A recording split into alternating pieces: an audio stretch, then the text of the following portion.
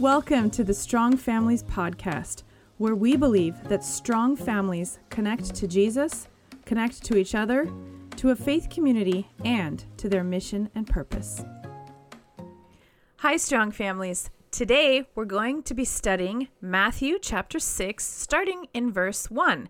And in this part of Matthew 6, Jesus he says something funny about your left hand not knowing what your right hand is doing and your right hand not knowing what your left hand is doing. And this reminded me of a game or an activity. So we're going to start out with a fun activity that you can do with your family. And this has to do with you trying to do different things with your right and left hand. Some of you may have tried this before. What I want you to start by trying is pat the top of your head with your left hand and rub your tummy in a circle with your right hand. And then I want you to switch. Rub your head with your right hand and pat your tummy with your left hand. It's actually really hard because your hands keep trying to do the same things. The next thing I want you to try is have your right hand make a circle in the air beside your body. And on the other side of your body, have your left hand try to draw a square in the air. So you're trying to do a circle and a square at the same time. Listen, if you can do this, let me know because this is almost impossible for me. Take a minute, pause the podcast, and try these activities before we keep studying. A little while ago, I saw a group of people passing out blankets to the homeless. Now, I've done this before. I've passed out water bottles, food, and sometimes even socks, blessing bags, or blankets. And, you find someone who's living on the street, you approach them, you ask if they'd like what you have to give. Sometimes you stop and talk with them. Maybe you say a prayer with them if you're feeling really brave, or maybe you just sort of listen to them talk to you. Maybe you take a picture with them. These people that I saw passing out blankets, though, were doing it a little bit differently and sort of backwards. Every single time before they gave a blanket to anyone, they would stop and they would turn and they would take a picture of themselves. And then they would go to the next person, and before they gave a blanket, they would stop and they would turn and take a picture of themselves. And it was this way all the way down the sidewalk. Picture and then the blanket. Picture and then the blanket. I have to admit, I sort of got the feeling that they were doing it for the wrong reasons. I didn't know if they were really doing it to help people. It sort of looked like they were just doing it so that they could take pictures and brag about it later. I have a totally different story for you. When I was going to college and taking classes to learn how to be a pastor, one of my teachers told me the story of a pastor who would preach a sermon every Sabbath, walk off stage, walk through the lobby and out the back door, and get in his car and drive home.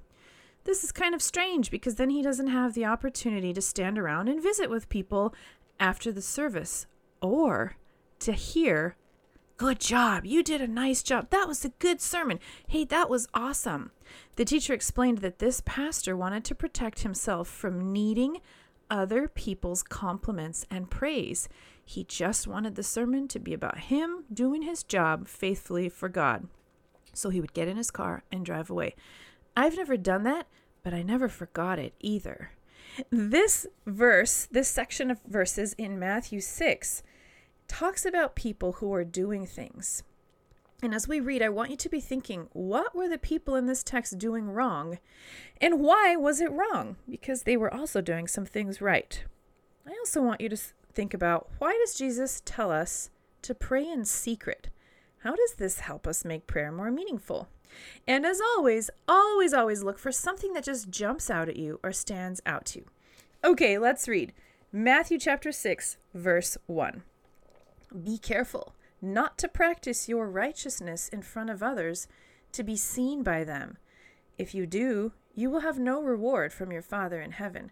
So when you give to the needy, do not announce it with trumpets as the hypocrites do in the synagogues and on the streets to be honored by others. Truly, I tell you, they have received their reward in full. But when you give to the needy, do not let your left hand know what your right hand is doing, so that your giving may be in secret. Then your heavenly Father, who sees what is done in secret, will reward you.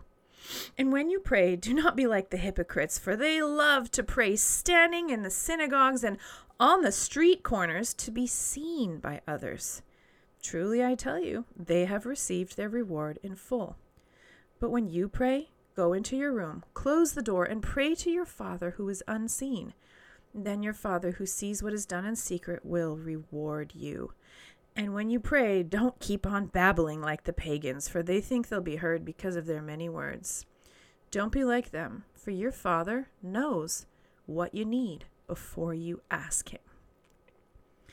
Strong families, I love it that God says he knows what we need before we ask him. This is really good news.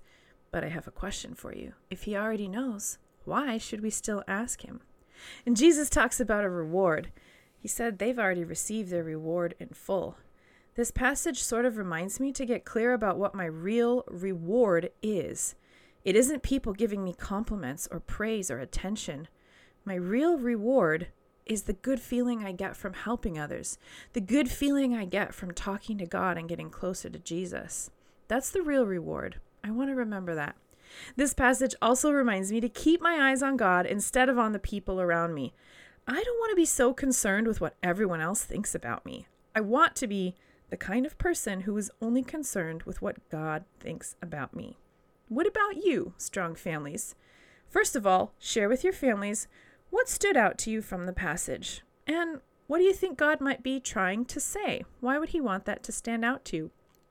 And second, ask each other, are we sometimes tempted to do things for the wrong reasons?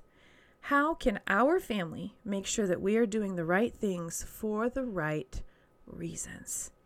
Enjoy your study, strong families.